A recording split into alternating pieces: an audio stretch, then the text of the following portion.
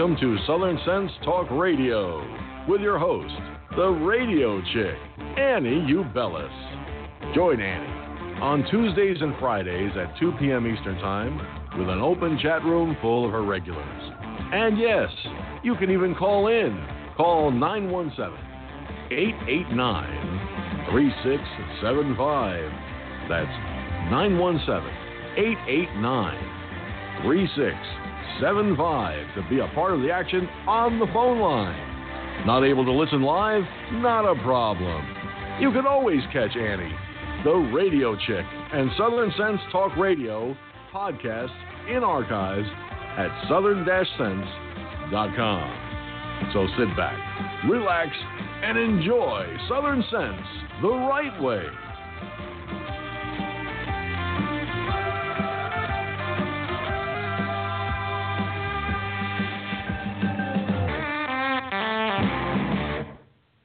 Good afternoon, and welcome back to another exciting adventure here on Southern Sense. You're listening to us live on Block Talk Radio, SHR Media, High Plains, Daily News, also up on YouTube, Facebook, Stitcher, Spreaker. Oh, the heck with it. Just go to the name of the show, put a dash in the middle, southern-sense.com. I'm your hostess with the mostest, the radio chick, Annie, along with my debonair and oh-so erudite co-host, Curtis C.S. Bennett. Curtis, welcome back, and how are you today? I'm doing just great. I am hoping to get some insight today through our guests on global warming, especially since the hurricane season is upon us. So I'm looking forward to it.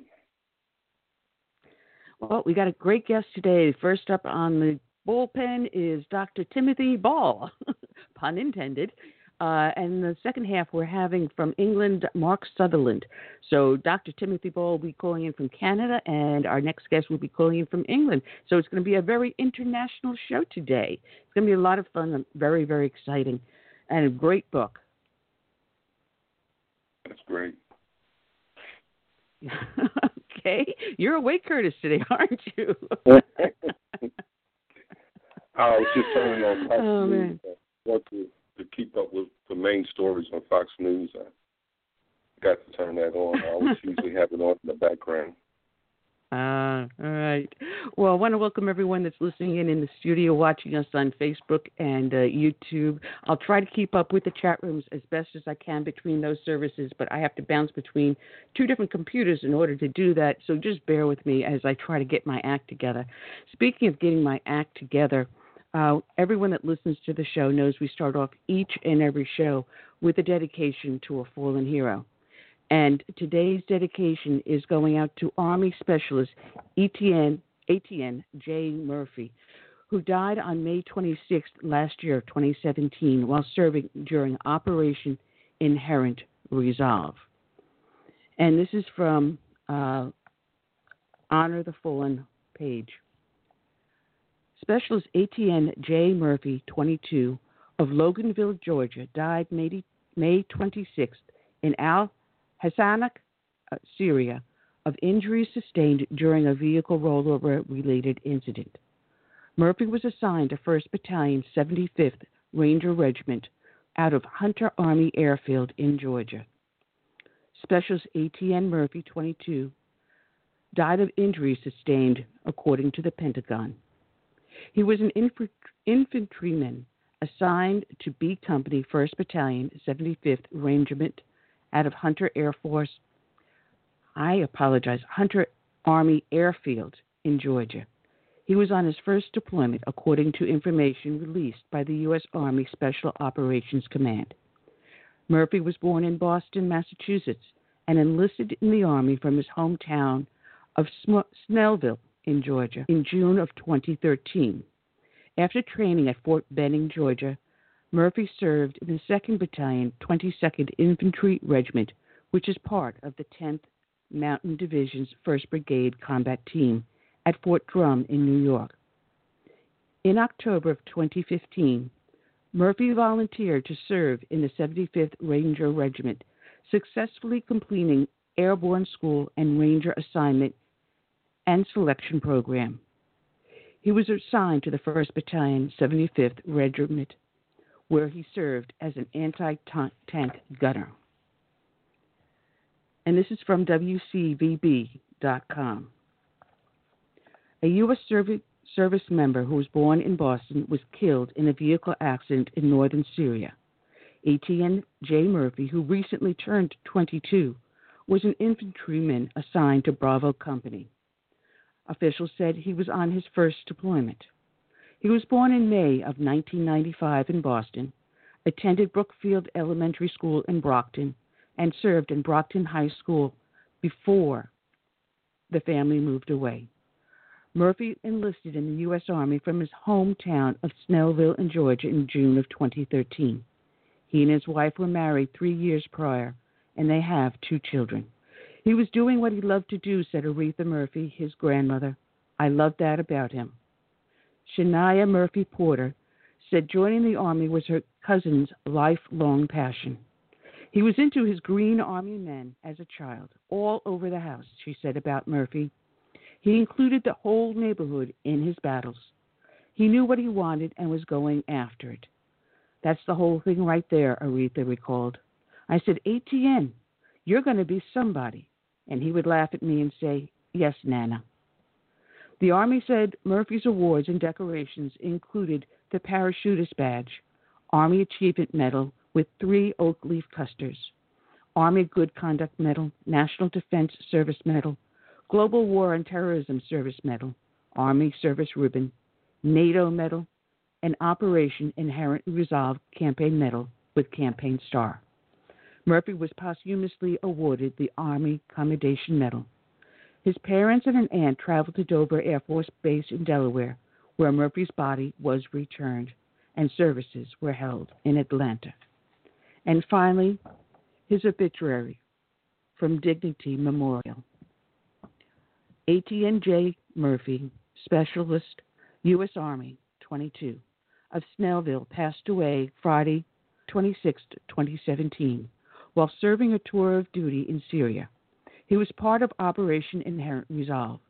He was a loving husband and son, an amazing father to his 2 boys, and a friend to many. He spent his days constantly joking and making anyone who came across him smile. He did everything he set out to do in his career and life, and although his life was cut short, his name will never be forgotten. He is survived by his loving wife, children, parents, brothers, and a host of loving relatives and friends. Today's show is dedicated to Specialist Etienne J. Murphy.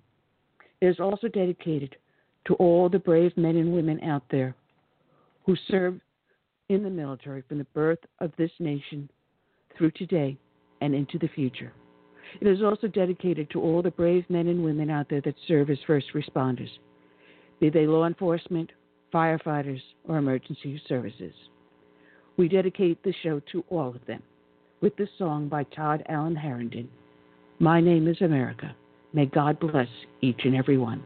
Sorry, wrong song. Okay, let's try to play this up and let's see if we can get this to work. Here we go.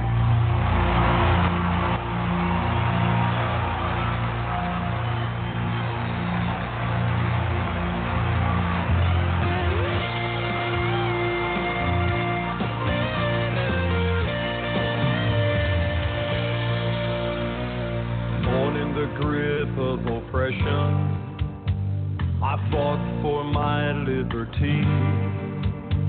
I paid with the blood of my people.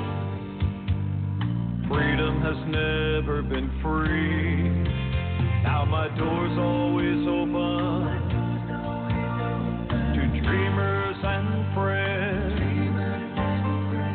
When I'm attacked, I protect and defend.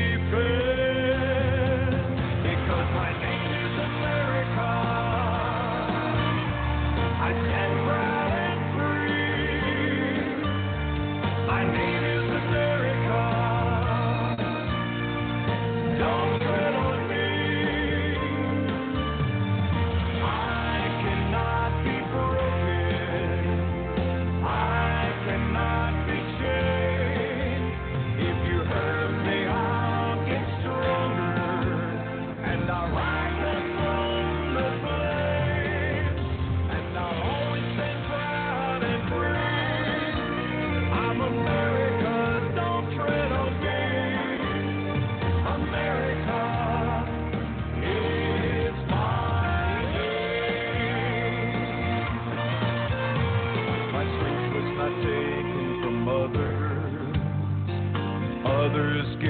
it to me. They believe in the virtues I stand for, my respect for humanity. Now I'm challenged by tyrants who envy my power, but their vicious deeds become my finest hour, because my name is America. I stand proud and free. My name is America. Don't tread on me. I cannot be broken. I cannot be shamed. If you hurt me, I'll get stronger, and I'll rise up from the flame, and I'll always stand proud and free. I'm America, don't tread on me. America is my name. For those who need me, I'll always be here. For those who will harm me, I'll face without fear. But I'll always stay proud and free. I'm America, don't tread on me. I'm America, yes, America is my name. Is my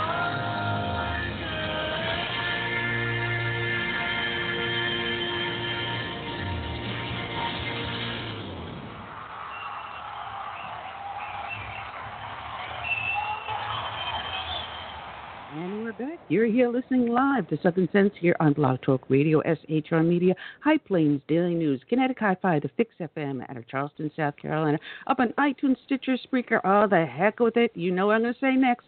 Just go to the name of the show, put a hyphen in the middle, southern-sense.com or southern-sense.com, however you want to call it. I'm your hostess with the mostest, the radio chick Annie, along with my co-host Curtis C.S. Bennett. Curtis, we've got a great guest on the phone. He's got a fantastic book out called Humans Cause Global Warming, the Biggest Deception in History. Shall we welcome aboard to our nut house over here, Dr. Tim Ball. Good afternoon, Dr. Ball. Thank you, and I'm not allergic to nuts. We never know what happens. Everything is... I know. Sorry, you didn't expect an academic with a sense of humor. That's the problem. Always appreciate it. Well, we're glad there are a few of you out there fighting the good cause. By the way, I think it's one of the greatest. Well, I was going to say I think it's one of the greatest gifts he gave us. It's a thing that makes us human, and it's absolutely essential to life. Humor. You know, what I love about you is that you're not afraid to say science and faith can go hand in hand, and there's so many academics out there that think faith does not mesh with science, that they're two separate things, that faith must be destroyed. Well, exactly, and part of the reason in this battle on the global warming issue, which, by the way, is the largest fake news, the granddaddy of all fake news, or maybe I shouldn't say granddaddy. But it's been going on for 40 years, and it's also being perpetrated and promoted by the deep state. It was deliberately set up through the bureaucracies at the UN. So it's the original fake news deep state story. And but there's another important issue with it, and that is that it is the final phase. What's going on right now is the final phase of the American Revolution. Now, the American Revolution, of course, is critical to the world. And the reason it's being opposed is because it combines two things. One is politics, and the other is religion in a nation. And that's why they're always trying to say separate nation and state. America's about free will. Christianity is about free will. And so combined, that's why they become the target of all of this. And by the way, one of the reasons that I developed my awareness of this whole religious situation was I taught a science credit for art students for 25 years. Almost every single year a student would say, "Do you believe in God?" Because they all assumed that if you were a scientist, you didn't believe in God.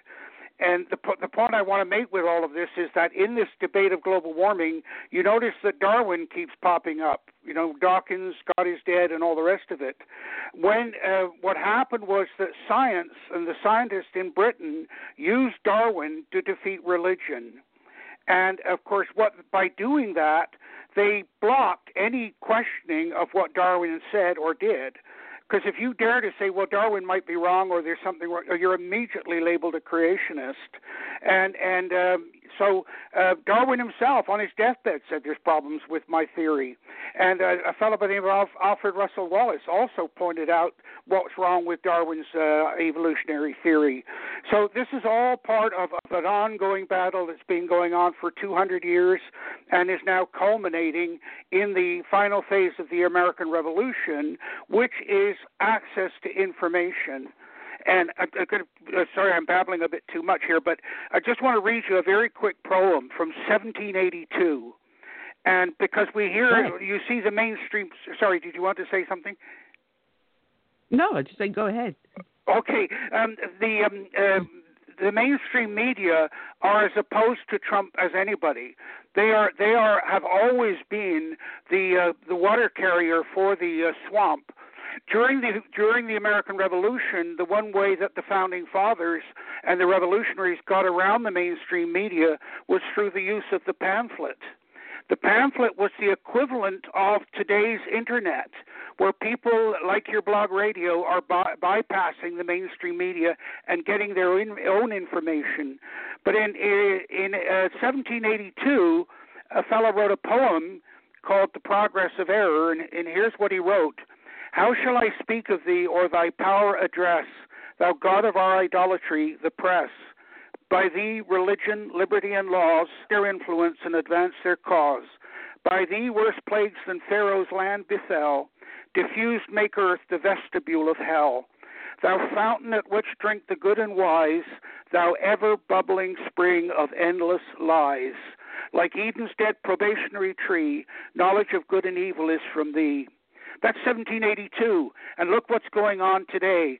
So this, what's happening, whether you like Trump or not, what's happening is, as I said, the final phase of the American Revolution, where the people have finally got access to information that isn't controlled by the power elite. That's an absolutely wonderful analogy, because if it wasn't for the printing of those private pamphlets, I don't know if the revolutionary cause would have advanced. And plus, there's also faith, because there was the black-robed regiment from the pulpits that preached the message. And if anyone wants to know who started the American Revolution, it wasn't the bullet at Bunker Hill. It happened to have been Christ, because that's the message he preached: personal responsibility and independence. Yeah, and one of the ways that I'm seeing this is that over the last several years, I've done several programs with religious groups, Southern Baptists out of Coral Gables, for example, where they found that what their children were being taught in the schools wasn't education, it was indoctrination. And they found the only way that they could offset it was to do it in Sunday school. So I did a few short videos for them that they could show the children, well, here's the other side to this issue. The first group that brought this to my attention was a woman who edits the Scottish Catholic Parishioners Journal, and they were outraged when their bishop ordered the priests to preach about global warming in the pulpit. And the parishioners' response was, render unto Caesar what is Caesar's.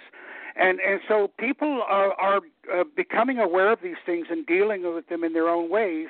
But of course, they can't trust their government or have their government fight for them as they were originally intended to do. So there's really interesting things going on. Well, your book is an excellent book, and I happen to love Kindle. I actually prefer hard copies of books, especially when they're signed by the author. Hint, hint. But the fun part about Kindle is that I can highlight and then just print out the notes that I wanted to highlight on. And you started off your book with a quote from Klaus Eckert Puls.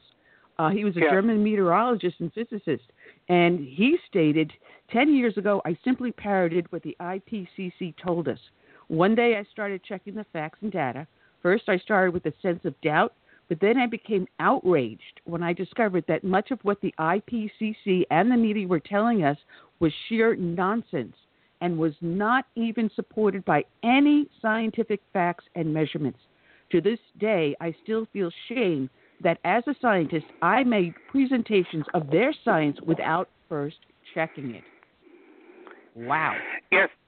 Well, exactly. And, of course, you see, they try to, they being the Intergovernmental Panel on Climate Change in the United Nations, who, and, by the way, the National Weather Offices, because when they set up the IPCC, the Club of Rome got Morris Strong to go to the United Nations, set up the United Nations Environment Program, and in order to get the science that they wanted to prove that human CO2 was causing global warming, they did it through the bureaucracies.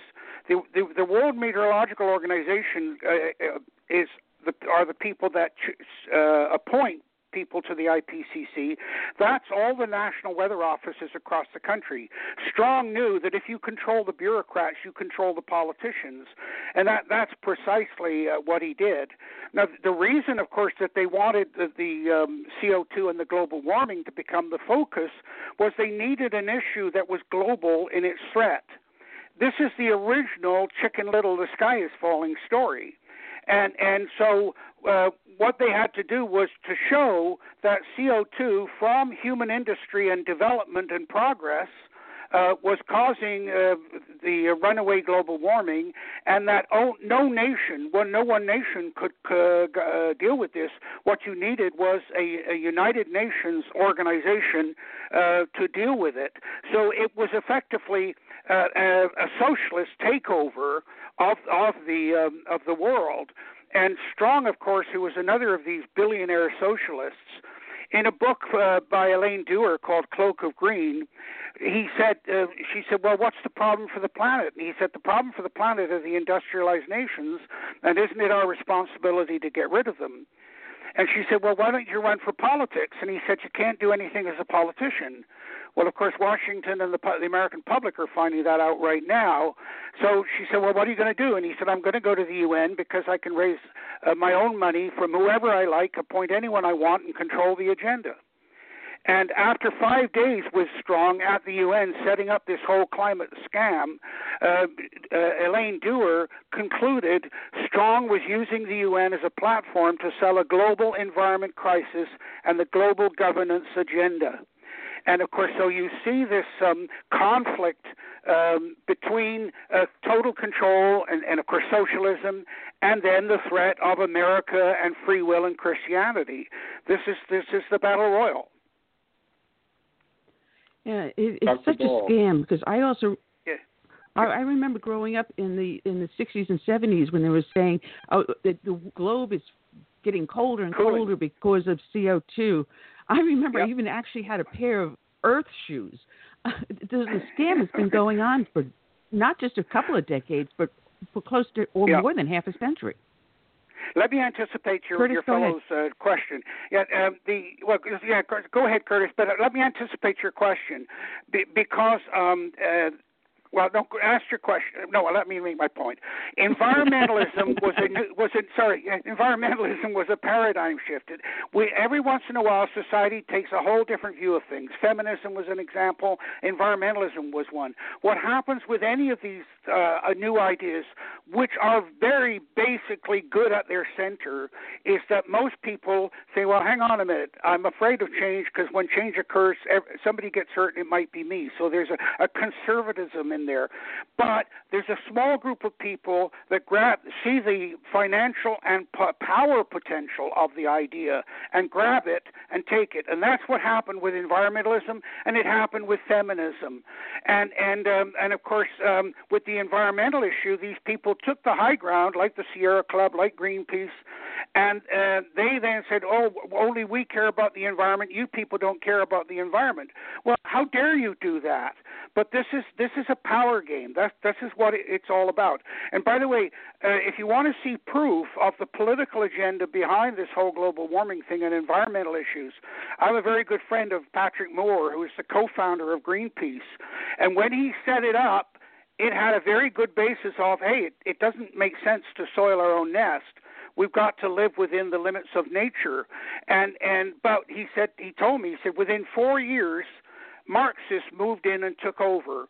And I fought them for 4 years, and I finally gave up. I could not fight them anymore. And he surrendered Greenpeace to Marxists. And, of course, they've used that then as a club over people's head ever since. Sorry, go ahead, Curtis. I shouldn't have interrupted you there. I get so excited about this stuff. Isn't it true that the proponents of global warming changed the term to climate change because people were waking up to the fact that global warming was a farce? And, I mean, who can deny the climate is changing?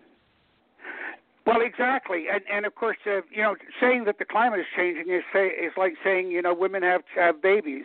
It's so basic and natural. But what they knew when they back to your point about changing it, it started out as global warming, and starting in 1998, the global temperature started to cool down, and by 2004, they realized that. People were starting to ask questions. They said, well, hang on, we got cold and snowy winters. We got record low temperatures. What on earth is going on? And, oh, by the way, notice that your temperature is going down, but the CO2 levels continue to go up in complete contradiction of your hypothesis.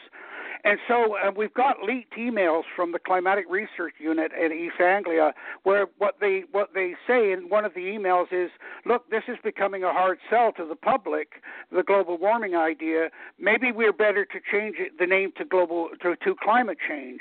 And they did that starting in 2004. It was a deliberate move. What proper science should have done was, hey, the facts aren't fitting our hypothesis. Maybe we need to re-examine our science. But they couldn't do that because they'd already used the science for their political agenda. And so they moved the goalposts. They started calling global warming climate change. And, of course, global warming skeptics like me became climate change deniers. And they just simply shifted everything. Yeah, you're absolutely right, Curtis. I've always said follow the money, and it's a multi-billion-dollar business. I don't know if you are aware of or know Gregory Wrightstone, because he wrote a book called Inconvenient Facts. And along the same lines as you, where you show where the philosophy came from, where the ideas and what the motivation was, he looks at just the actual data and debunks the data, which you also do in your book. The two of you, I think, should actually unite your two books, and what a textbook the two of you could come up with. Well, of course, you'd have to get it past the teachers' union. You'd have to get it past the teachers' union into the school. But I'm going to take issue with your point about the money. Rush Limbaugh says that, follow the money. And to a certain extent, I agree with you. But what you have to understand is that this small group of people were not and are not interested in money. We're talking about David Rockefeller. We're talking about people that are multimillionaires and billionaires. It's all about power. And as Lord Acton said many years ago, power corrupts and absolute power corrupts absolutely. And what they were after was the power. They also know, of course, that with the power comes the money, but the money is not the objective. They know that with the money they can buy people who will do their bidding. As that great astute awareness of humanity, Machiavelli said, deceivers will always be able to find other deceivers to support their argument.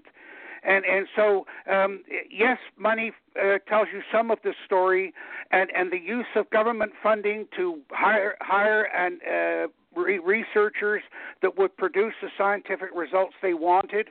That's certainly a major part of it. And by the way, the U.S. government spent something like $70 billion in less than 10 years on climate change or global warming. But at the top of the issue is the power. That is one of the things too. I would say it's like the end result of Agenda 21. If you can control. If you can control the way a person lives and you control their vote, you control their money, you control everything, and it is the ultimate power play. So again, Agenda 21, it's got a new name now. I forget what the new name for Agenda 21 is. Again, a program out of the UN. And it's global government. It's Agenda 2030 is the new name for it, and of course it was 21 was that its agenda for the 21st century. Who was the creator of that? Maurice Strong. He was the guy that created this whole program through the United Nations Environment Program, and he introduced it to the world at the Rio Conference in 1992, which, by the way, George Herbert Bush looked at and said, "I'm not going anywhere near that." And refused to go to the Rio Conference. But that was where the whole thing was put before the world. And, of course, it was also done, again, through the bureaucracies. Al Gore was a major promoter of it. And one of the things, of course, that people don't know about Al Gore is that he was also the major promoter of a conference on world overpopulation that was held in Cairo, Egypt in 1994.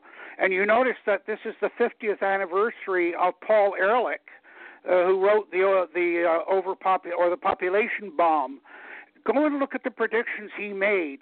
Every single one of them absolutely wrong. And yet he still continues to have credibility in the community. And that at the center of the environmental issues and climate issues is that humans are an enemy of nature, that we shouldn't even be on the planet. And of course, you see the bumper stickers that were around that said, save the planet, kill yourself. Or Prince Philip, who actually said, believe it or not, when interviewed, if you were reincarnated, what would you want to come back as? And he said, a deadly virus to kill off most of the people.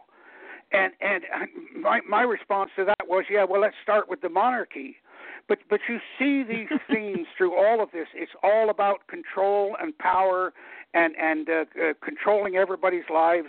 And, of course, America and Christianity are the personifications of that threat. It's funny because I had just finished your book, and I pulled up onto my Kindle saying, what do I have up next? And a lot of things that you were pointing out in your book I found was also in this gentleman's book. I don't know if you know him, David Berlinski. He wrote The Devil's Delusion, Atheism and Its Scientific Pretensions. And everything that you talk about in your book is also supported in what he writes. With science today, the vast majority of scientists are on an atheist agenda, and anything to put forward false facts and let the people just follow along like sheep. We're too stupid to see through the illusion. We're just too dumb. So because I'm a scientist, because I'm an academic, my word is final because you're too dumb to even figure it out. Well, and you can watch David Berlinski. Mark Levin interviewed him on his program on Fox last Sunday, and he talks about exactly that. Yes, so I'm very well aware of his book. But and by the way, just to see the kinds of things that have gone on back in 1932 in Tennessee, where they took a substitute teacher by the name of Scopes to court for teaching creationism, and they said he should only teach Darwinism theory. And the court ruled yes. You only teach, the school system of Tennessee can only teach Darwin's evolutionary theory. Even that is wrong. What should happen in the schools is you teach both and let the people make up their own minds. But you see, that cannot be allowed to happen. And so you see what Berlinski's talking about and what I talked about earlier, where they used Darwin to defeat religion. But here's what they did. They they ruined science by doing that, because normally what would happen is a theory is created by people like Darwin, and then other scientists as skeptics, because if you're not a skeptic, you're not a scientist, you challenge that new theory. And it either holds up to testing and empirical testing, or it falls. Well, nobody dares question Darwin. And so it perpetuates itself and persists because of this fear of scientists. It's the same thing, by the way, that I get, where people say, look, or scientists say to me, we agree with you, but we'd never say it publicly because we'd be immediately branded as creationists or right-wing. And that's another measure of how political this is, because if you say, "Look, I don't accept the human-caused global warming argument," oh well, you're one of those conservative right-wing nut jobs. If you accept it, you're a left-wing intelligent socialist. That measure alone. The other measure that shows it's political and not scientific is the 97% consensus argument. Consensus has nothing to do with science. It's purely political. And as Michael Crichton, the great author, said, if it's a consensus, it's not science, and if it's science, it's not a consensus. And Einstein said, I can have 100 tests that show that I'm right. One shows me wrong, and that's the end of it. So everywhere you look, you can see what's going on of the political use of science for an agenda of total control. The other thing is that when you look at any segment of the population, 80% are art students and about 20% are science. So they knew right from the start that only about 20% would understand what they were saying, and it was very easy to marginalize them, people like me. I get personal attacks, but I've also had 3 lawsuits, all filed by members of the United Nations Intergovernmental Panel on Climate Change, and it's cost me $600,000 in legal bills so far.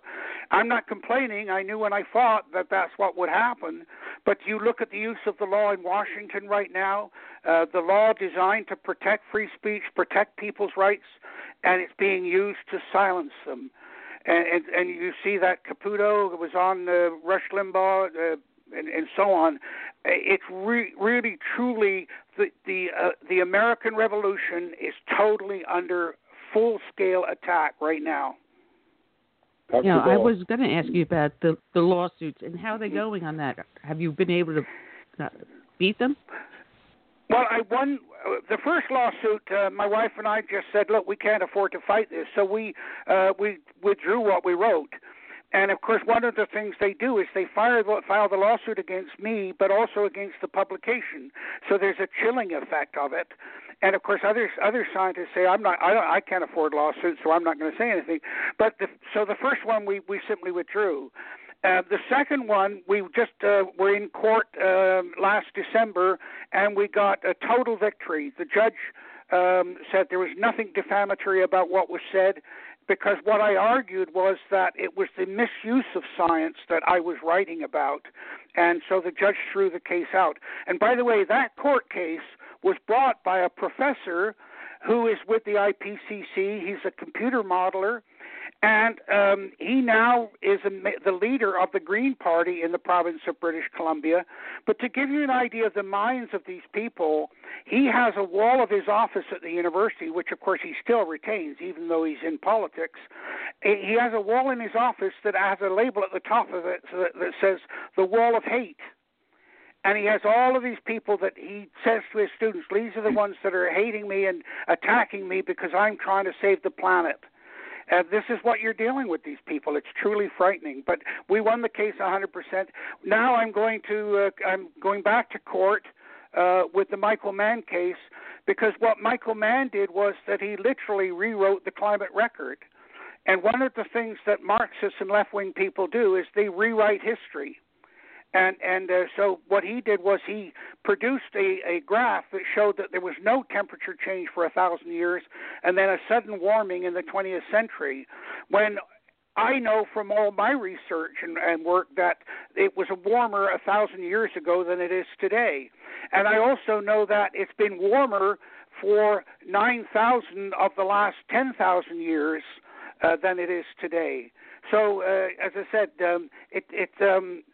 all of the evidence of Marxists and changing records is at the center of this as well. Because if you look at the temperature models, if you look at the actual... Yeah, Curtis, do you want to get a question in? Yeah. But I was just going to mention that if you look at the actual temperature models, if you look at the actual readings, we're climbing out of a mini ice age, and it was actually warmer at the time of Christ than it is today. Curtis, go ahead. Yeah, I vaguely remember that there were two scientists, I believe one was British, who were caught exchanging either papers or emails that showed that this whole global warming fiasco was just that, a fiasco, a farce. I was just wondering, did they ever face any professional ramifications over that? No, they didn't, because, of course, what happened was the deep state immediately set up 5 investigations and said, oh, no, there's nothing to see here, move on, just like is going on in Washington right now. What you're referring to is generally, for your listeners, is called ClimateGate after Watergate. What happened was that every year there's a group meet, what's called the Conference of the Parties, at which they decide, the politicians and the people guiding this decide how much money they're going to spend on climate research and what message they're going to put out to the public. They were scheduled in December in 2009, to meet in Copenhagen to approve the Kyoto Protocol.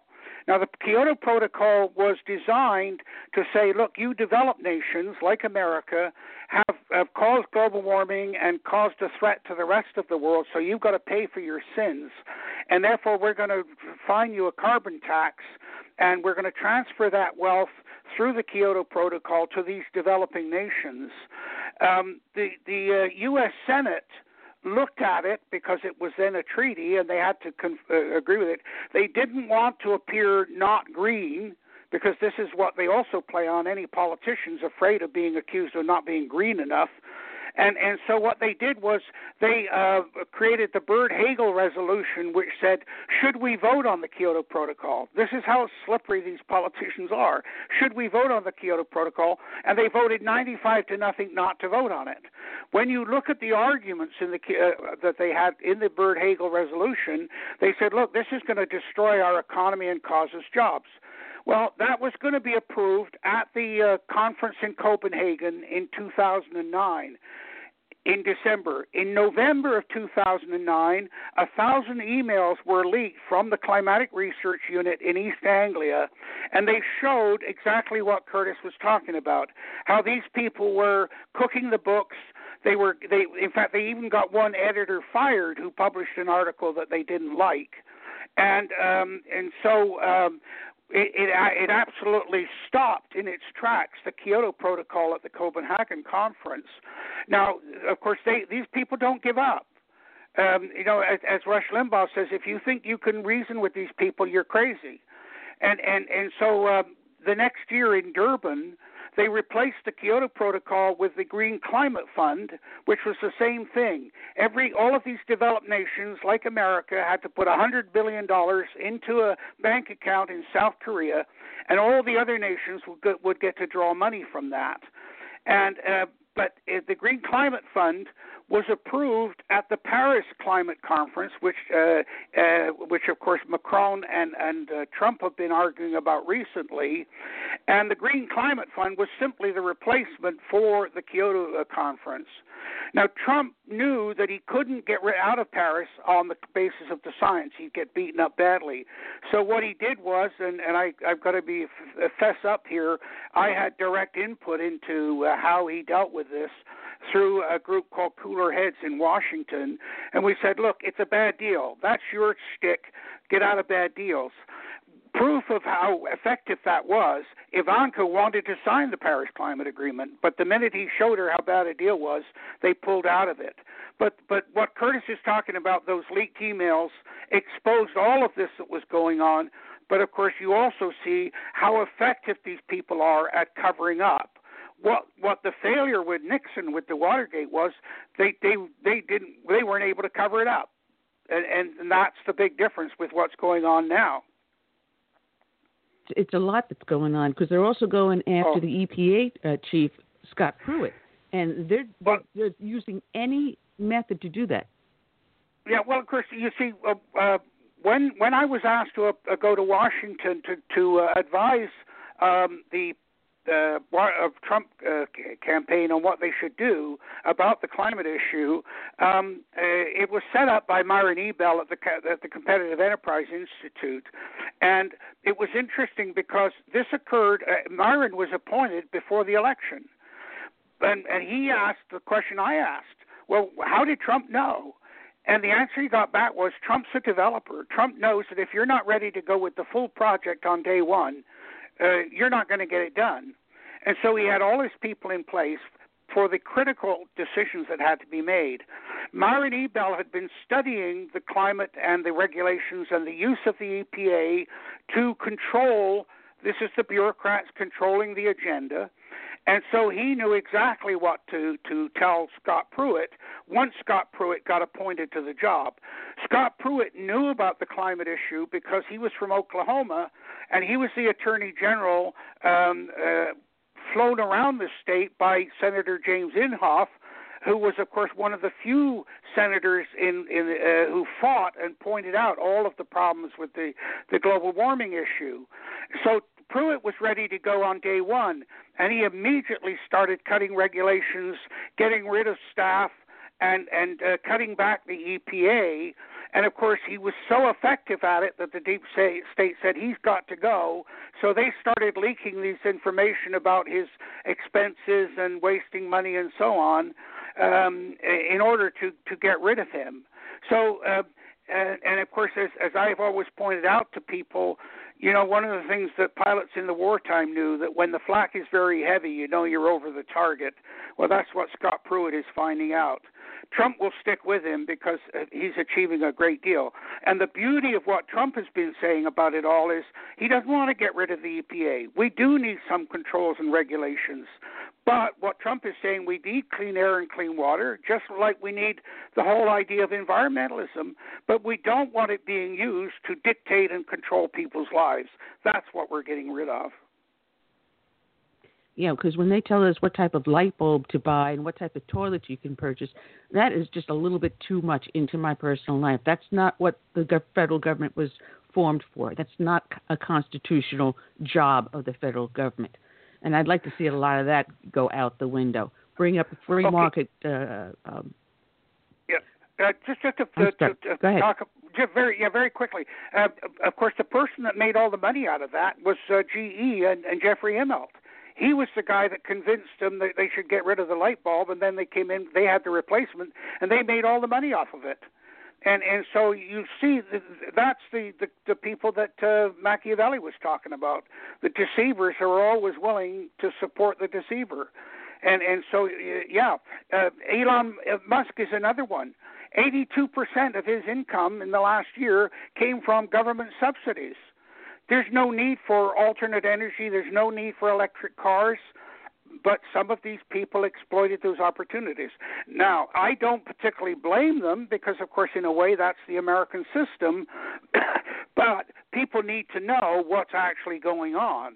And of course, now you see Musk and Tesla is on the verge of bankruptcy. It's funny because they all push these new cars here that run on hybrids or run on electricity, and I always get a kick out of that because they say they want to protect the environment. And I look at them and I say, all right, you want to protect the environment, get us off of needing oil or coal. Okay, how do you put the electricity into your car? You plug it in, and where's that electricity coming from? A coal-fired plant, a nuclear plant, a hydroelectric plant. So you're still using something that, you know, is using a petrochemical. How is that car built? Every single piece of that car put together is using something that came from a petrochemical. And you really want to save the environment? Put down your smart device, your computers, and all the other stuff, and forget about your white wear and makeup. And what about the clothing you're wearing? How much of it is synthetic, is made with petrochemicals? So great, you're not killing the animals, but you're killing the environment by using something made with petrochemicals. The hypocrisy on the left is amazing. It totally is amazing, but Goethe, the great German philosopher, once said, "The unnatural, that too is natural." So, excuse me. You can see what's going on here, and it goes to the center of the environmental movement. There's a very deep-seated anti-humanity in it, and that, of course, is if you're anti-humanity, then you're against God. Think of the contradiction of the left, that they're all believers in Darwin and Darwin's evolutionary theory, and you say, well, okay, let's say that Darwin was right. Well, then under Darwin's rules, humans are the most successful. Get those other animals off my planet. How dare they? But you see, that's the contradiction in philosophy, that they don't even see themselves. That's the way the devil works. And so, and by the way, that's one thing the Bible handles that nobody talks about, and this was brought to my attention by a student, because I was talking about environmentalism one day, and I said, that religion hasn't dealt with this, and this student who was a student of the Bible said, yes, it does. And when you read what it talks about, and I love that distinction in the Bible between domesticated species and wild species, that is so much to the point about what is going on. But it's anti-humanity. Get rid of those people, and we could have a decent planet the way it should be. Yeah, it's funny because you see a lot of these. I keep on. Go ahead, Curtis. Yeah, go ahead, Curtis. Yeah. I'm glad I'm triggering so many questions for you. All right. I don't know if you remember the HARP program is supposed to have closed down. Do you think that's true? And that's the program that supposedly can control weather. Sorry, the which HARP? Oh, yes. Okay, the High Altitude Research Project. There's a very long story behind that, and all of this idea about chemtrails and so on. The irony of the chemtrails is that it was the government responding to their own created hysteria about global warming, so they were up there spraying particles to try and reduce the amount of sunlight and reduce the global warming. And of course, so, this is the problem when you tell a lie. You either admit you're lying or you try to solve it with another lie. So the HARP program was part of that. But the HARP program goes long before that. And it goes back to, ironically, to the Germans trying to communicate with their submarines during the First World War. See, one of the things that military powers have to be able to do is to communicate with their soldiers in the field. And the Germans developed submarines. Well, of course, once they left Germany, they couldn't communicate with them anymore, particularly and especially when they were underwater. And so they started doing research on bouncing radio waves off of the ionosphere and what was the structure of the atmosphere and how could you get radio signals around the world. They discovered that with ultra-low frequency, you could simply send a signal anywhere in the world, regardless of where, even the submarine underwater. But the ultra-low frequency was such that it swamped every other electronic signal. So after the Second World War, they banned ultra-low frequency research. And the HARP program, of course, was part of what was looking at that.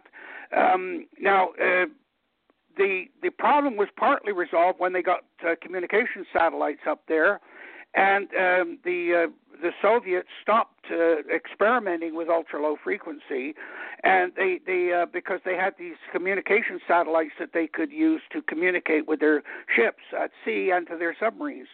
But then the Americans just developed satellites that could destroy their communication satellites. So they started experimenting with ultra-low frequency again, to the point where people in Scandinavia found their TV and radios being absolutely swamped.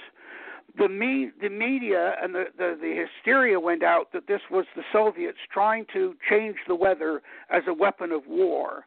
It had nothing to do with that at all. But this was all part of this what was going on, and of course now you see that the chemtrail things disappeared. We're back to sort of some sort of calm. But the problem of communication for the military is still very, very much part of it. So there's another whole completely different explanation for what was going on with HAARP. Wow. You are such a wealth of knowledge, and it's such a pleasure to have you. I'd love to have you and Gregory Wrightstone on the show at the same time, because between the two of you, maybe we can slap a little common sense into the world about the global climate change hoax. There is so much to talk about, and people just they listen to mainstream media and what the government tells them and what these officials, these scientists, these academics, without doing any background research. I mean, I'm screaming against these solar farm fields out there. I says, you want to stop global warming? Get rid of these solar panels.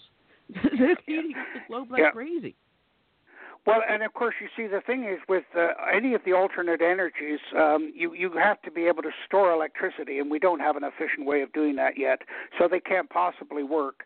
And what people don't know is that when a wind farm is providing the power, they have to keep the coal-burning plants running at 100% capacity, because if the wind stops blowing, they have to be able to pick up the demand instantly. And Denmark, which was the leader in wind power, finally limited the total amount of wind power that they could put into the system at 12%, because if it went beyond that, the whole system collapsed. But you never hear any of these stories. It's all part of the push and the misrepresentation. But I want to give you a little bit of hope, because people are tired of the doom and gloom. They sense that there's something wrong. Americans are more wary of their government than Canadians. In fact, most of Eastern Canada was made up of people that left the United States because they didn't want a Republican system, and so Americans are more mistrusting of government than Canadians. But there's been two poles of significance. What's happening is that the public know there's something wrong, can't put their finger on it, are afraid to say anything, because as Mark Twain said, people will think you a fool if you sit there with your mouth shut. Don't open it and prove them right. And so what they're doing is they're sitting quietly. A United Nations poll of 10 million people listed 16 concerns of those people. Global warming and climate change was 16th on the list. It's not an issue for the public anymore. And then the Pew Center, which is one of the largest polling centers in the U.S., left of center, by the way, they asked Americans what their social and economic concerns were. They listed 33 of them. Global warming was 32nd. And that's been the case for the last 5 years. So you see the public are starting to realize there's something wrong. But they don't speak out because they're afraid of getting attacked or looking stupid, but eventually they'll get enough information to be able to say no. And this is why people that dare to stick their heads up have got to keep keeping their heads above the parapet. And I knew that when I stuck my head up in the coconut shy, I knew I was going to get thrown at. But you have to be prepared for that if you're going to fight for and defend the truth. Well, your book is fantastic. It's an easy read. It's not a long, large book. You don't use a lot of big words that people can't understand. It's very simple. The average person can pick it up and completely understand the point you're making. It's called Humans Caused Global Warming, the Biggest Deception in History. They can get it at your website, which is your name, drtimball.com. I thank you for your hard work. It has been an absolute pleasure to have you on here, and we've got to have you back more often. You're just too much fun to talk with. Well, thank you very much. My wife, by the way, who knows the truth, says that I've got a whole wealth of useless information, but that's her privilege. But no, I'm very happy to talk to anybody at any time and answer any questions I possibly can, unlike Al Gore, who won't debate with anybody. And so, yes, I'm very, very happy, and thank you so much for the opportunity. Enjoy. Oh, it has been our pleasure, Dr. Ball. It has been our pleasure. Thank you so much for joining us. Thank you. All right. Check him out, Dr. Tim Ball, at his website, drtimball.com. There's a link up on the show page, so if you're listening in or watching, click in on the link. It'll take you directly to his website. And get his book and pass it around. Give it to your favorite liberal and turn them around. I'm going to get it. I'm going to buy it. Oh, yes, it is. You can get it also up on Kindle. So check it out. We got our next guest up in the bullpen, and he's going to be in for a lot of fun. I want to welcome along, if I can talk straight, welcome aboard Mark Sutherland. Good afternoon, Mark. How are you doing? Good afternoon, and I'm very well from London. It's around about 8:00 p.m. our time, so it's great to talk to you, Mother. Oh, it's our pleasure. You know, I found you because you have a little short movie out there called Between the Lamb and the Lion, and you there in London are so pro-American. Thank you for being a patriot for us. We need more patriots like you around the world. Tell us about this movie. And that's very, very kind of you. I mean, both of us have been in a huge fight. We've been in the Brexit fight, and you've had the fight of making sure that Donald J. Trump won the election. And I'm very complimented by what you've said. I mean, the biggest issue is that people will not educate themselves about what's going on. So I made Between Lambs and Lions that depicts a time when the Republic's constitution has been suspended and there is complete overreach by the executive branch, and the Star-Spangled Banner is banned from being sung. In fact, it takes the book of Daniel in the Old Testament and sets it among the political machinations of Washington politics. And I have to say, what a privilege it is to follow your first guest in regard to Dr. Bell, because there are links. There are links in regard to, the abuse of power, etc. So I made my film to try and contribute to helping to wake people up to what was going on your side of the pond. So I remember a few years ago, not that long ago, I had read Pamela Geller's book, The Post-American President, which would not go down particularly well over here because it's information, as Dr. Bell was talking about. People do not want to know the truth. They do not want to look at the other side. So when your previous president comes, he makes statements of the climate science, that's it, the debate is finished, it's proven, or he threatened us with, if you leave the EU, you're going to go to the back of the queue. So there is no doubt about it that if we are in this wonderful position to privilege to make films, and there is a project I would love to talk about if we get time now, to make films, it really is a way of trying to educate people. And with Between Lambs and Lions, it would be lovely to make the longer version, and that's another story. So, Anne, that's why I made it. I also made my own contribution in regard to the whole Brexit debate. I was actually in the studio when Nigel Farage debated with our previous Prime Minister, David Cameron. As you know, and as someone else says, we're in an information war. And the Bible is very clear in, I think, Hosea 4, verse 6. My people are destroyed by lack of knowledge. The problem is, as you and I find, as all the time, is that people very often, I think, are too lazy to go and find out that information. And I very often say to people, I don't ask you to agree with me, but I do ask you, please, go and do the research. Let's come back and let's have a conversation. So I hope that's a good opener for a starter, Anne. That it is.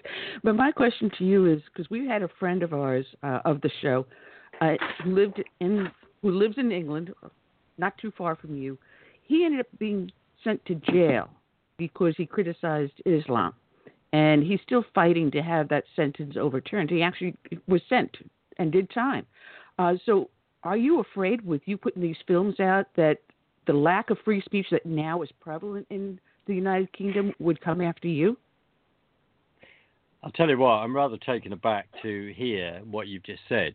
In some ways, it doesn't surprise me. I'm not aware of that case, and off air, I would be honoured to discuss that. there is no doubt about it that free speech is massively under attack in this country. We could say that when George Orwell wrote 1984, and as a dear friend of mine said, it's not supposed to be a manual. It's what's going on. We've seen, so for argument's sake, let's just reel a few things off. So Pamela Geller is banned from coming in this country. Robert Spencer is banned from coming in this country. Michael Savage, the radio presenter, is banned from coming in this country. A few weeks ago, Lauren Southern, Bridget Pettibone, and Matthew Salter, Bridget Pettibone's fiance, were banned from coming into this country because they would want to address and to talk about the political ideology of Islam. So we are pushing towards this, that we have liberalism everywhere. We have a crushing and a control in regard to free speech. People are trying to put through hate speech laws. Now there's a committee set up within Parliament that wants to discuss and come up with a definition of Islamophobia. The bottom line is, Anne, and I think I crossed that Rubicon a little while ago, we are entitled to express an opinion within the rounds, I would even say, particularly of good manners, and coming up with facts. The problem is that those facts people do not wish to discuss. They do not wish to turn around and say, for example, that the reason why the Vatican may have a wall around it is because it was to defend itself from Islamic marauding armies. If we look at the gates of Vienna, the gates of Tours, the previous battle that held back and defeated Islamic armies in regard to wanting to conquer the West. Douglas Murray wrote a fantastic book called The Suicide of Europe. It seems that we do not seem... If you take the European Union is an atheistic, humanistic, so it's a principality. The Bible is very clear that in Ephesians 6, where it talks about the fact that we're not fighting against flesh and blood, we're fighting against principalities and powers. And we are at war. And if we're not putting our armor on as Christians, we need to do that. And we are at war. And I'll give another illustration in a little while in regard to another film project and what's going on there. But we are at war. And a lot of Christians need to realize that and get on the battlefield and engage. This battle will only be won in the heavenlies through prayer, through interceding. Sorry, I'm in many ways trying to cover a lot of things and going round the houses, maybe. But you could turn around. No, I mean we have to speak out. We have to say this. There are issues of, it seems like we're back in the 1930s. I mean, Churchill warned the government for 8-10 years during the 30s that they had to rearm to militarily in regard to looking at the threat from Hitler. And I recently was in Dallas at a conference with a lot of other like-minded Christians, and I was watching The Darkest Hour, starring Gary Oldman, on the plane going over. I was in tears, actually, Anne, when I watched that. And I just thought, well, where are we as a nation? Because we seem to be having the spirit of appeasement. And there's two fantastic people who I don't think are sadly not with us now. And it's something that I would say to the American people, if I may be so bold. You've got your midterms coming up. We need to be praying about that. There's a wonderful teaching by Derek Prince where it talks about Derek is talking about the spiritual warfare. Derek is no longer with us and used to live in the States and be ministering in the States. You've got wonderful teaching by Win Worley and Frank Hammond on this issue of talking about spiritual warfare. So that's where we're at. I'll give you another illustration. On the eve of the European referendum, as we're going into the vote, that night in Hastings, so we're talking about Battle 1066, the invasion from France, that it was the most lightning strikes that had ever been recorded by, I think, the weather people in that particular area. So in other words, the spiritual battle had manifested in the heavenlies into our world. We were seeing that in the natural world. And I remember praying that London would have a heck of a lot of rain, and it did, because London's full of a lot of Remainers, and it might stop some of them going out to vote. So yeah, we are not in a good state at the moment, I will say, Anne. But we've just got to pray and battle through this. And I think very sadly is that a number of people are ignorant to what is actually going on. So I don't know if that begins to answer that question, Anne. Well, you said when we're in a spiritual battle, and I've mentioned this many times on our show here, that my own church that I belong to is fighting for its very life, because we were part of the Episcopal Church here in North America, and we split off because of the liberalism that was climbing into our faith. And we said, no, this is not what the Bible said. We believe that marriage is one man, one woman, and this is where we stand. So now it's the Anglican Church of North America is battling the Episcopal Church. We're the same faith, but we're not practicing the same faith. We come from the same core start, but we've branched into two different things, the conservative side and the liberal side. So it's worldwide. And if we look at what's going on in Christianity, look at the Pope. Absolutely. Good Lord. Yeah. Well, it's totally and utterly worldwide. And I would say that after Donald J. Trump becoming President Trump, some people seem to have a problem with actually even saying that.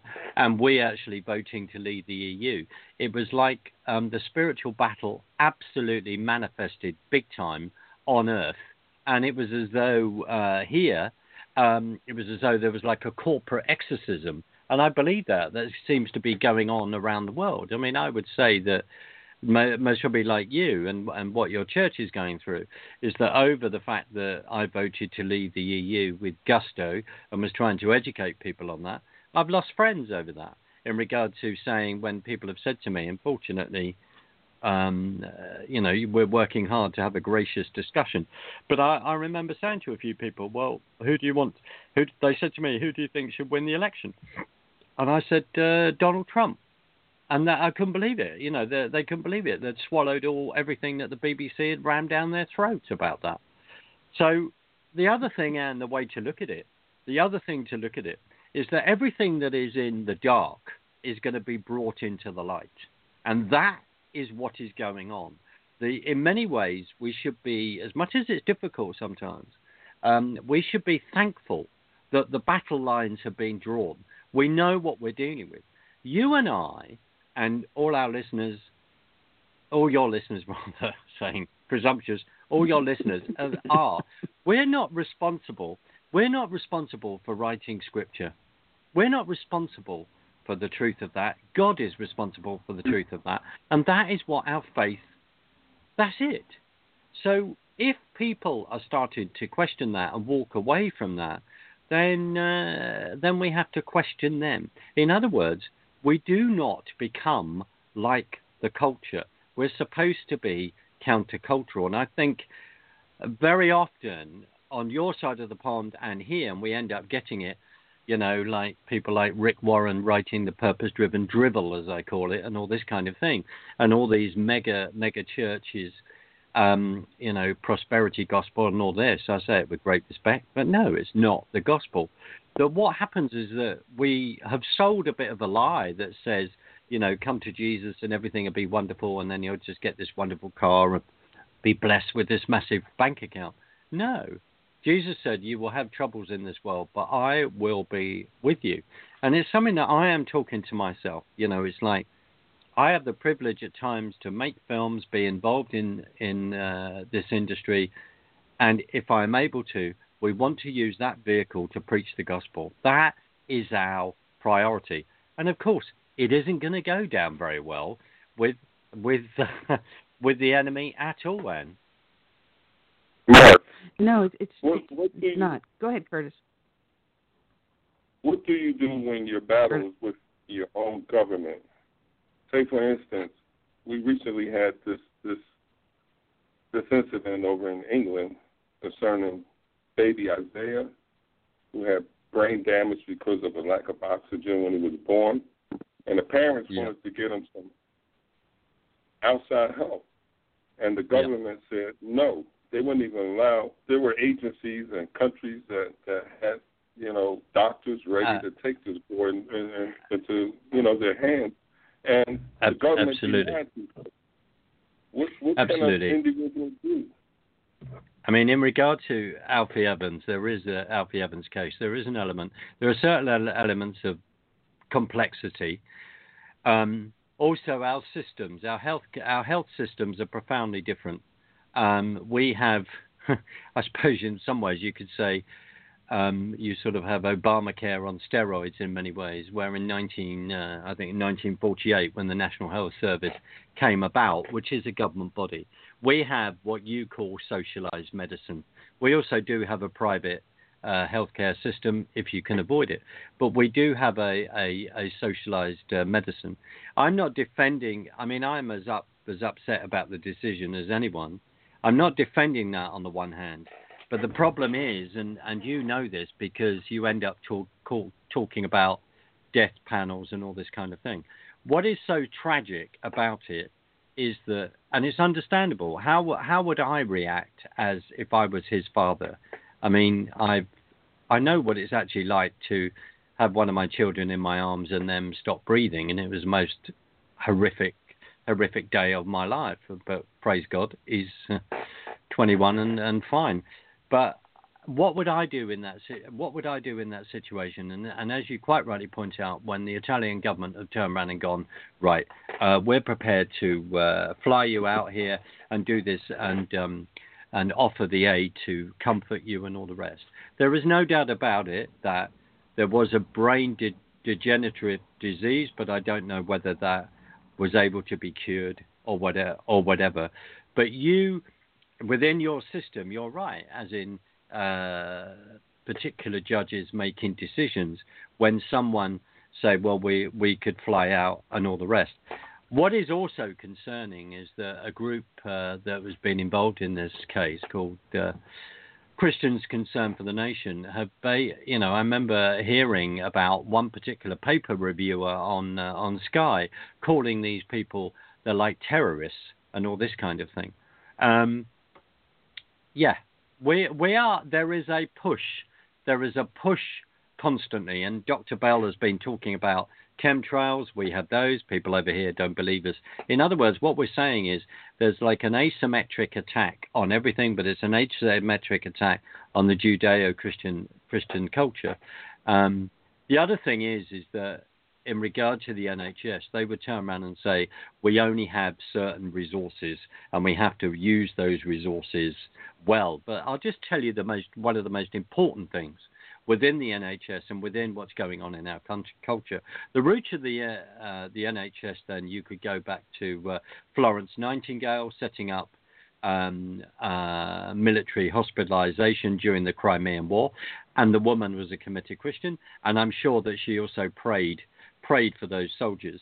We've had a nurse virtually, I think, lose her job or arrested or taken to court because she wanted to pray for someone, or even talk about her Christian faith, and then if someone else who is then following Islam makes a complaint about that. Those kind of cases have gone on, and then we find ourselves that we can't even pray for patients for their healing. I mean, if that kind of thing went on, if we offered it, we would save a heck of a lot of money. You know, the attack on faith is something that you have coming out in a new movie you're trying to make called The Orbiter. Tell us about that, because you have it set in the future, and with World War III breaking out, which, that is a possibility within the next couple of months if we're not careful.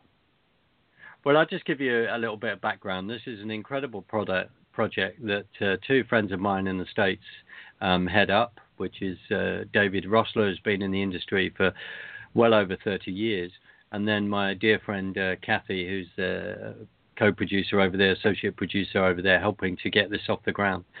These two are true patriots, Christians, and David has come up with Orbiter, the movie.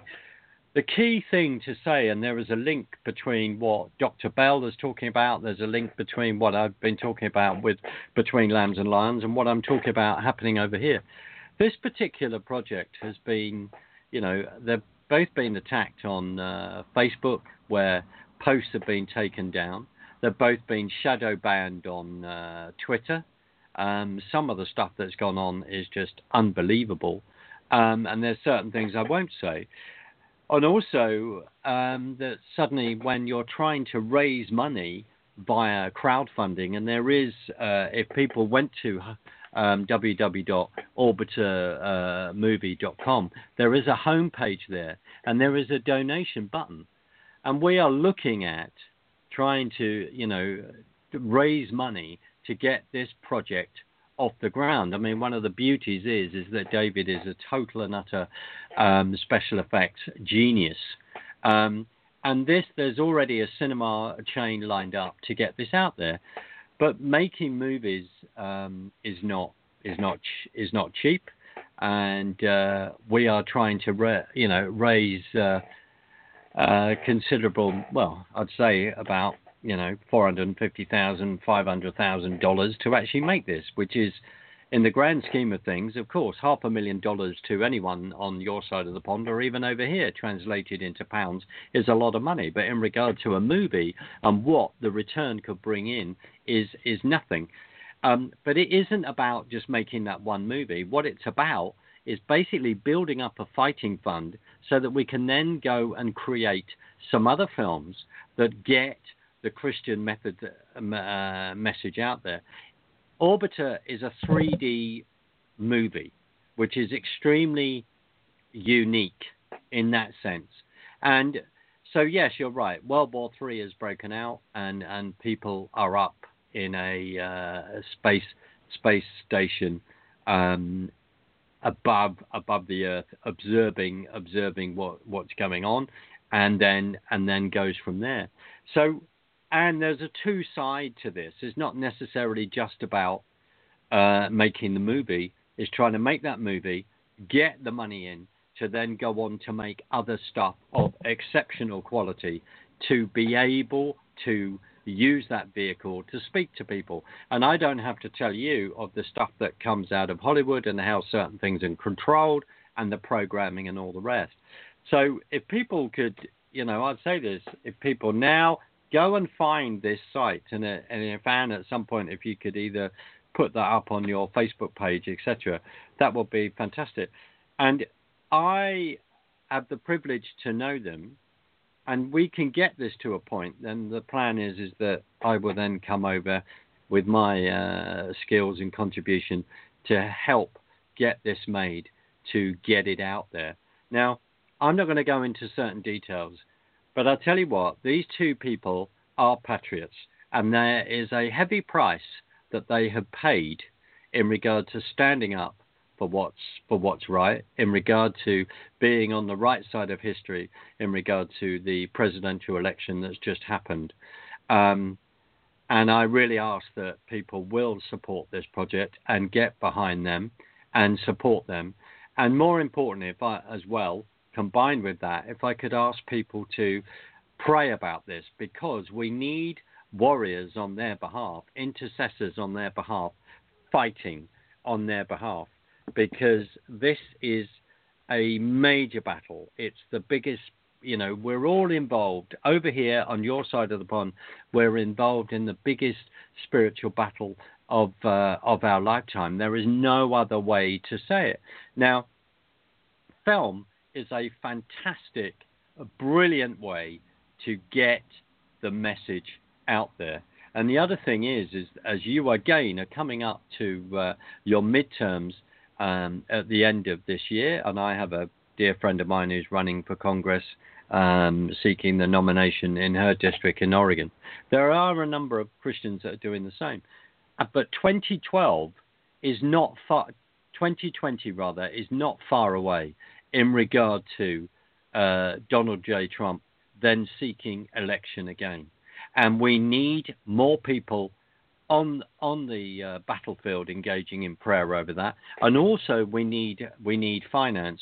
And with what's happening, as it's happened to David and it's happened to Kathy, with what has happened to them in regard to the social media, Twitter, Facebook, etc., the key thing to this, if we are finding that the enemy is coming against us in regard to that, and there is no doubt about it, that what President Trump uses in regard to Twitter to get past the mainstream media, we need to use film and build up a fighting fund via film, via the receipts that are gained at the cinema, so that we are then in a good position for 2020 as well.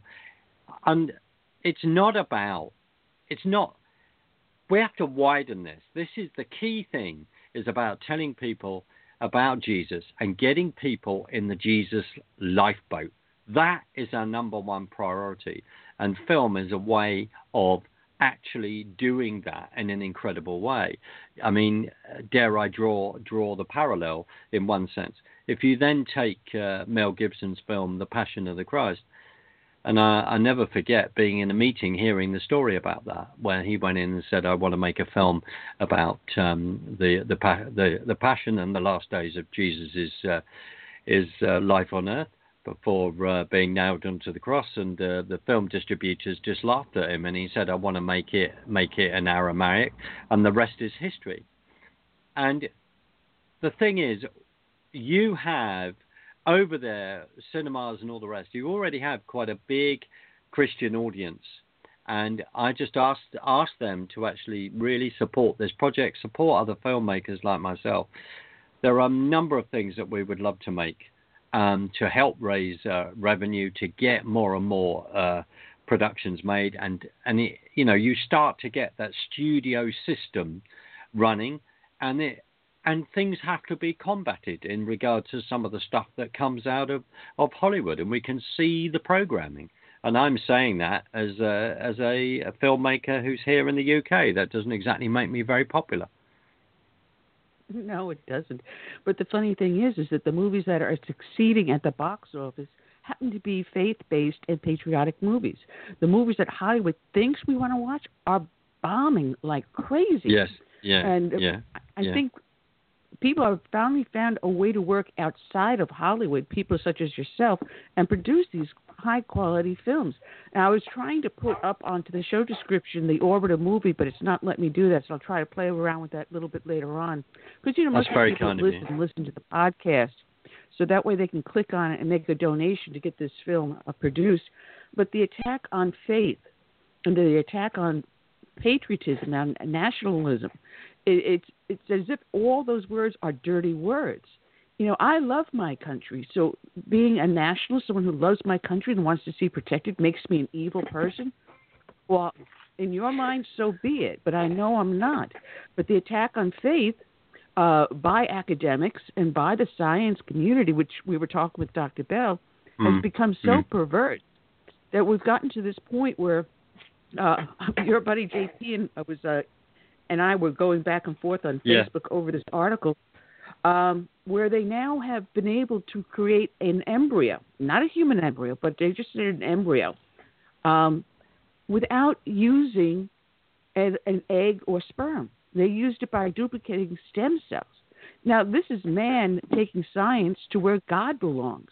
It's such a slippery slope that we have here. But in order to do that, they have to destroy faith. Science and faith can exist hand in hand. Well, there's those verses, I think, whether it's Matthew 26 or Matthew 24 maybe, where, they say to Jesus, when will we know the day of your return? And he says, as in the days of Noah. Now, there are strong links here. We are at a time when we are seeing the science, as you said, move out of the framework that God has ordered, and then suddenly, as you've just said, if you create this embryo beyond the frameworks that God has actually set, This is extremely frightening. We know who wins in the end, and in the end, Jesus wins. We may not have time to go through certain aspects of the book of Daniel or Revelations, but we are there. We are, in my own mind, we are seeing the signs. Dr. Bell was discussing HARP. We're discussing technology. You and I are doing a radio interview via Skype a few years ago. We would never have dreamed of that in a million years. They're building, we've got all our mobile phones. They can track us. They can tell when, in regard to our credit cards, etc., where we are, what we're doing. They're building this whole electronic web grid system. The Matrix film is real. You and I have decided to take the red pill in Christ and follow what Scripture is saying, and we have decided to wake up to what is going on. We have chosen not to be Christians that have taken a bucket of sand, stuck our head in it, and go, I want to ignore what is going on. So this is how I look at it, and you're absolutely right. To me, their technology is far more ahead than actually that they would acknowledge. Personally, there are some things going on that are extremely frightening. They really are. So yeah. Well, if we take out faith, we take out our belief in God out of society, then science and academics win, and anything possible is permissible. Moral values go out the window. Absolutely. Which is what we're seeing occur now. Absolutely. It's okay and it's one for of the me, things. but not for thee. Absolutely. Sorry, Anne. And I absolutely, I couldn't agree with you more. And I think, if we look at the whole, what we call millennials, and there is no doubt about it. I think there is a number of millennials that are really waking up to what's going on. I mean, you since the 70s, you have not taught, I think, civics properly in your schools. I mean, you banned prayer. You haven't taught civics to explain the constitutional republic.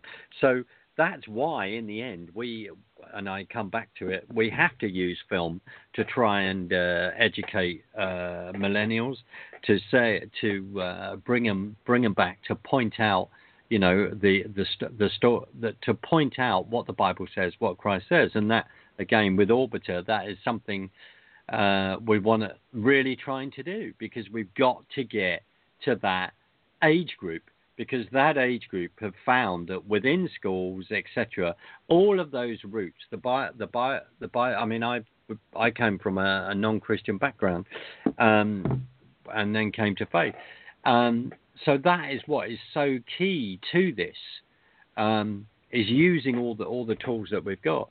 But you're absolutely right. It is an attack on all levels, and I think as well. And I mean, it's dare I say it? Yes, I do. A dear friend of mine said, that say for England over here, there's been an obsession. It goes, Father, Son, and local church. And what I'm saying is that people are not looking outside their little empires to the bigger issue, So that's the fight that we are engaged with, and that's the fight, like with the Orbiter, the movie that talks about that, and very much like a Tom Clancy movie. We've got to use these things to educate the millennials, etc. So. And we're just seeing all of this break out, but we are called to stand. We're called to put our full armor on and occupy until Jesus returns. We are, and it's a bit like a warning to you guys. The key thing about the President of the United States is that role has always been seen as leader of the Western world. and previous 8 years, to me, have not actually shown that. If you are then going to send pallets of cash to hand over to the Iranian regime and walk away from red lines and basically give them the wherewithals to build nuclear warheads, etc. And again, Orbiter talks about that in regard to Third World War threat. This is not good. And Anne, you should not apologise for being a patriot and wanting to defend your country. Any country that is not in a position to write its own laws, control its own borders, be in charge of its own culture and its language, we could argue is not a country anymore. And in regard to the EU, which was founded as an idea in 1923 by Arthur Sauter and Jean Monnet, the whole idea was to take the democracy of each individual country away treaty by treaty. And when we went into the EU in 1973, many people were awake to this, but the whole planning of taking us in happened in 1958. And what's gone on in your recent presidential election and what has gone on over here in regard to Brexit, and without sounding like, just repeating myself, is that all of this has been brought into the light. You have realized over there that your mainstream media is lying to you every single day. I was watching some of the mainstream media over here and the manipulation, and one thing I will say, there is no doubt about it, that the mainstream media on your side of the pond was certainly communicating to the mainstream media on this side of the pond in regard to actually combining in a way of actually disencouraging people over the whole presidential election to actually come against President Donald Trump as he was then, and to come up. We only have to look at the file that was created and by this supposed British, this ex-British spy and all this, and going to Obama going to Pfizer courts. But this is what is going on now, where Christian patriots all over the place on your side of the pond are being censored, and that is then playing out. And you, as you quite rightly say, as Christians, we are coming under such attack. And sorry to go back to it, but it's like, and my friends with David and Kathy, they've been blacklisted on Twitter and all this kind of thing. This is wrong, and that's why definitely they need support. We need your support, but this is wrong. You have a constitution that says you have a right to free speech, and your Second Amendment says, you have a right to bear arms against a tyrannical government, to actually defend that. Our system is very different. One, we don't have a Second Amendment, but two, there seems such a love of big government, I'm afraid. Well, it's unfortunate because what we see going on in Europe, especially in Germany now, Angela Merkel just lost a major election. She's going to lose a lot of members in her government because there is a backlash. We see the invasion of Islam coming through Europe. We see it now attempting through here in the United States. We have a large invasion in South America and in the Caribbean, and it's been going on for decades. But people are starting to wake up to it. And these are not refugees. These are actually invaders. There's no such thing as an economic refugee. That's BS. But that's the excuse they're using. And now if anyone tries to criticize anything about Islam, or dare you speak up against it and say it's not a pure religion, it happens to be a government as well as an economic and a religious system tied into one. We don't have that in Christianity. But, if you dare say something like this, you're an Islamophobe, you're a bigot, you're a Nazi. Excuse me, it happened to have been the Muslims who partnered with the Nazis and Hitler. We didn't. If you dare speak out, they'll use anything and everything, whether it's legal or illegal, to systematically tramp you down and shut you up. I remember a couple of years ago, when I first had the privilege to do a broadcast on your side of the pond. A friend of mine who used to run a radio station, and actually now is regularly on a station in Israel. He was asking me about that, and I remember being slightly taken aback and actually turning around and saying, I'm going to be honest with you, I'm going to have to sidestep this issue because we are having free speech so attacked and people feeling so afraid to say things, and to some extent I was then myself, I've been there, that actually I've then had to man up to say, well, hold on a minute, we cannot argue with facts. The bottom line is, if people are following Islam, we want all those people to become Christians. You know, we believe that Jesus said, I am the way, the truth, and the life. No one gets to the Father except through me. That's it. That's what the Bible says. That's what we believe in. We believe in that personal relationship with our Father God. And these things have to be discussed, and because that's why history is suppressed. That's why, you know, history is written by the victors, Mr. President. You know, we have to look at history. We have to see what has happened in the past, because the way it affects the present and the way it affects the future. I mean, on social media, these stories are getting out of what's happening in regard to Europe. I hope at some point to actually go around Europe myself and see certain other things for myself. But people like Douglas Murray have done a fantastic job of actually doing that.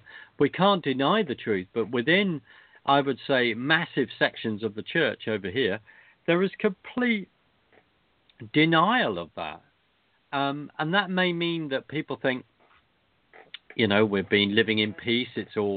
We're all having a really, really wonderful time, you know, earning good money and all the rest. They can't see the bigger picture. They can't see what is coming down the line. And people are speaking out. There is an intelligentsia here that is beginning to push back, I think, and it's going to get louder and louder. People cannot disagree with facts, Anne. It's how we put that over. And when we've seen our Christian brothers and sisters in certain parts of Iraq and certain parts of like I'm thinking of the Yazidis, etc. When we've seen these people attacked, beheaded, etc., they are our fellow brothers and sisters. When we see the fact that Christian persecution in the world is absolutely rife compared to any other faith, these are the facts. These are the facts, and it cannot be denied. I mean, we've had some terrible things in regard to the abuse of young people, and it comes down to Muslim men in Rotherham, in Telford, and this is most probably happening in cities up and down the country in the UK. But people want to turn a blind eye and not talk about it. They are the facts. We have to talk about it. You know, it's funny because we have, I believe it was a report yesterday in Norway. If I'm wrong, someone in the chat room let me know. But I believe they said that the women there had an 85% chance of being raped. These are native Norwegians and being attacked by these Muslim immigrants. And it's rife. Where you have in Germany, they have to put security in synagogues, in schools, and other areas where native Germans are, because even just a regular German is being attacked. It's no longer against a Jew. It's now blatantly against a native-born German citizen. So they have to protect themselves. But they opened the door for this. I believe they said something like 90% of the immigrants are on some sort of government handout. And these vast majority of them are men, young men that are able to work, but just will not work, will not assimilate. And finally, these stories are getting out. Absolutely. Sorry, Anne. I mean, the thing is, if you look at if you look at what happened in Libya, you know, Gaddafi warned and said, if you get rid of me, you would have mass migration over the Mediterranean from North Africa. You know, and we had that dreadful sentence from Hillary Rodham Clinton going, you know, we came, we saw, he died, ha ha ha, you know, after bombing the crap out of Libya, which as a country we participated in that. Then you have a situation, and people won't face that over here, where, you know, NGOs are mixing with people smugglers and meeting these boats and taking people across to various Greek islands or islands off Italy, etc. This is you know, the kind of thing that is going on, and people cannot believe it in many ways. But he said that, and then we have to trace what has gone on deliberately to absolutely create this chaos and get to the bottom of that. And I think that is the difficulty, and people will not face it. They will not face it, and they're gonna have to face it. I'm just extremely glad, for a variety of different reasons, and then, well, the main one is that we have voted to leave the EU and to have the sovereignty of our nation back, because in 1973 we lost that. Europe in many ways may end up imploding. Europe may end up leaving us before we actually leave it, and that's actually beginning to play out now. Hey, Mark. Oh, that it is. Go ahead, Curtis. How are these enclaves over there in England, especially London, where it's like all Muslims and even the police are afraid to go in there? How is that impacting the citizenry of England? It's rather interesting, because Razim Kassam wrote a book in regard to no-go areas and stuff like that. It's a book I have to read.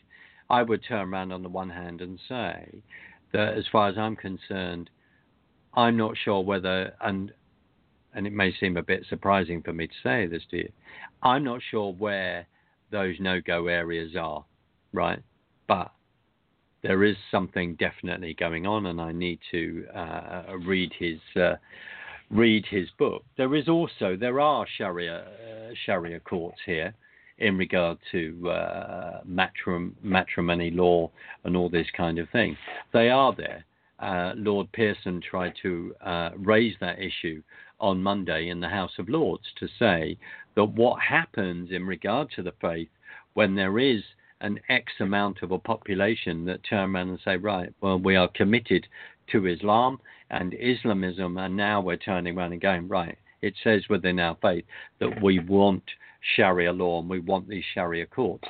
It has been said on a number of times that British law will not be superseded, and that's something that we have to really pray about and to work through and resist, because we have a Judeo-Christian culture, and it seems that certain people, as we've said, just want to completely and utterly undermine that, and that is what we have to fight back with. It's a huge, huge fight, because once the floodgates opened, I don't know if you can ever shut them back. Hungary is fighting it. There's a lot of other areas that people are starting to wake up.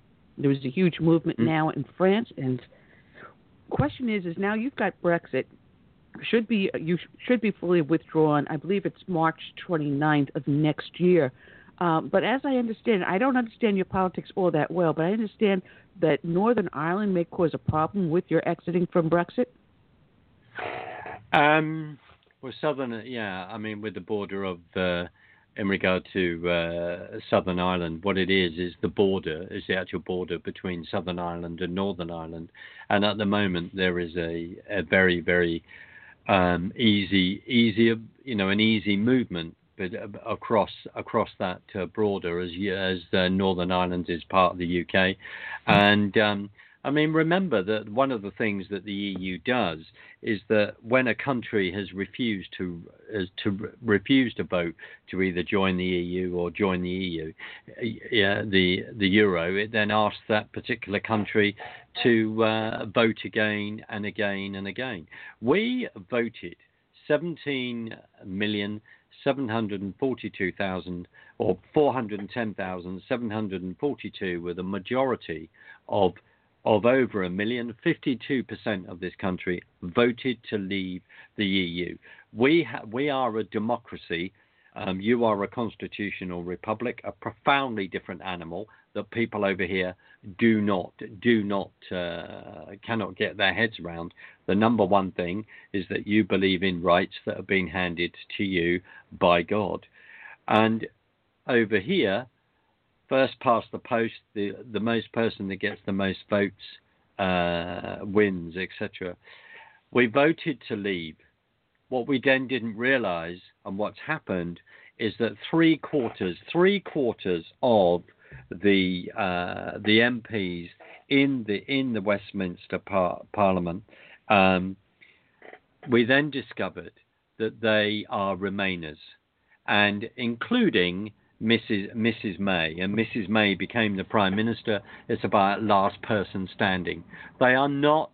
Our Conservative Party is not conservative in the way that you understand. I would even turn around to you and say that the Conservative Party behaves like some socialist left-wing party like the Labour Party, and our opposition and who we have in the wings in regard to the Labour Party, they are basically a bunch of communists. And that is what is going on, and that's why this battle is huge. The EU is a undemocratic. We did not vote for the leaders, the 26 commissioners that run the EU. They're unelectable. They are just put in. The EU has never been properly audited. In other words, they haven't gone through the books to check where the money is spent and add it all up. It's a bit like when Donald Rumsfeld said, there was a 2.1 trillion hole in the Pentagon budget in 2001, and then look what happened the next day. That's another subject for another day.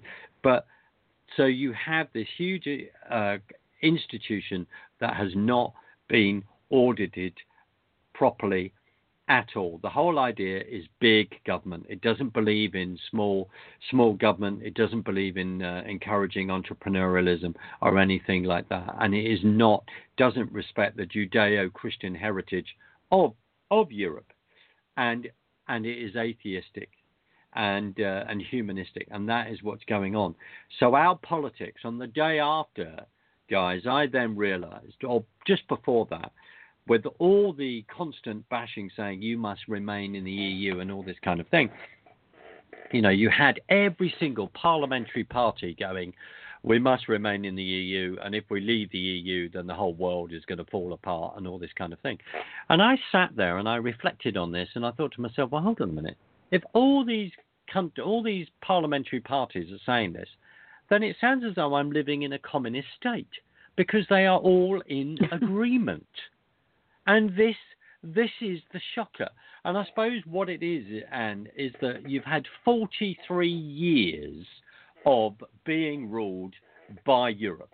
You joined in 1973. By 1992, what had come down the line was all this,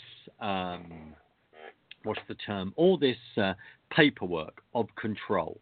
And we do have a heritage of entrepreneurialism. And suddenly, all these control, and we've had 43 years of civil servants, and particularly with what's happening within our Foreign Office, being dictated, the laws coming down, being dictated by the EU. Through President Trump winning the election, the deep state have been revealed. For us, in regard to voting to get out of the EU, our own deep state has been revealed. That actually, that the parliamentarians, the problem is it's become so London-centric. Everything has become so London-centric in regard to politically, in regard to the media, etc. a vast majority of other, a lot of other people outside London voted to leave the EU. There were big sections of Scottish people that voted to remain, and also within London. So it doesn't, their comments do not reflect necessarily what the rest of the country is actually feeling. The fight is on, and we are going next March. We are going. Article 50 went in a year ago. That legislation to actually get you out, which is rather ironic, was actually built into the Lisbon Agreement in 2010. And that the Lisbon Agreement, which we signed, then dictated political union. That is what it actually dictated. But I was never asked about that. No one ever, when people went into the EU, just quickly, I'm conscious of time, but when we went into the EU, we joined, there were 6 countries, and we joined the EU because it was about trade barriers. It meant that we could trade with countries. When they talk about the whole trading bloc there, we will lose we mustn't leave because we will then exit the single market. They determine the single market is just European countries, and by joining the EU, we have stopped and we have control in regard to not being able to trade with the rest of the world. The World Trade Organization, we cannot go to that organization as a separate country at the moment while we're a member of the EU, but we're coming out. If you're a member of the EU, one person representing all the 26, 27 countries goes to the World Trade Organization on everyone's behalf. That is ridiculous. We should all be there under our own steam. Oh, man, this show has just flown right out the window between you and Dr. Bell. I just got one question for you, because you mentioned the show that you had been on here in the United States, and he's now in Europe, now in Israel. First name wouldn't have been Gotti, would it? Yes, it is. Yeah. He's a good friend Very of ours. Much. Brilliant. Well, he's a sweetheart. Well, if they're listening, hello. Yeah, they are. Yeah, absolutely. I had the privilege to be on there. And can I just give another plug to Orbiter? Is that okay? Absolutely. Go ahead. I extended the show a few extra minutes so you can plug the film and also push forward Between Lions and Lambs. Well, that is really kind of you. Well, if we just say, in regard to Between Lambs and Lions, then please go on, find it on YouTube, click on it, share it, make a comment. That'd be fantastic. But in regard to Orbiter, I think more importantly right now, go on to www.orbitermovie.com and go on to that donate button and donate some money, because we stand a chance to make a film that will change the culture, to actually be able to talk about Christ, and to actually change the culture and reach the millennials.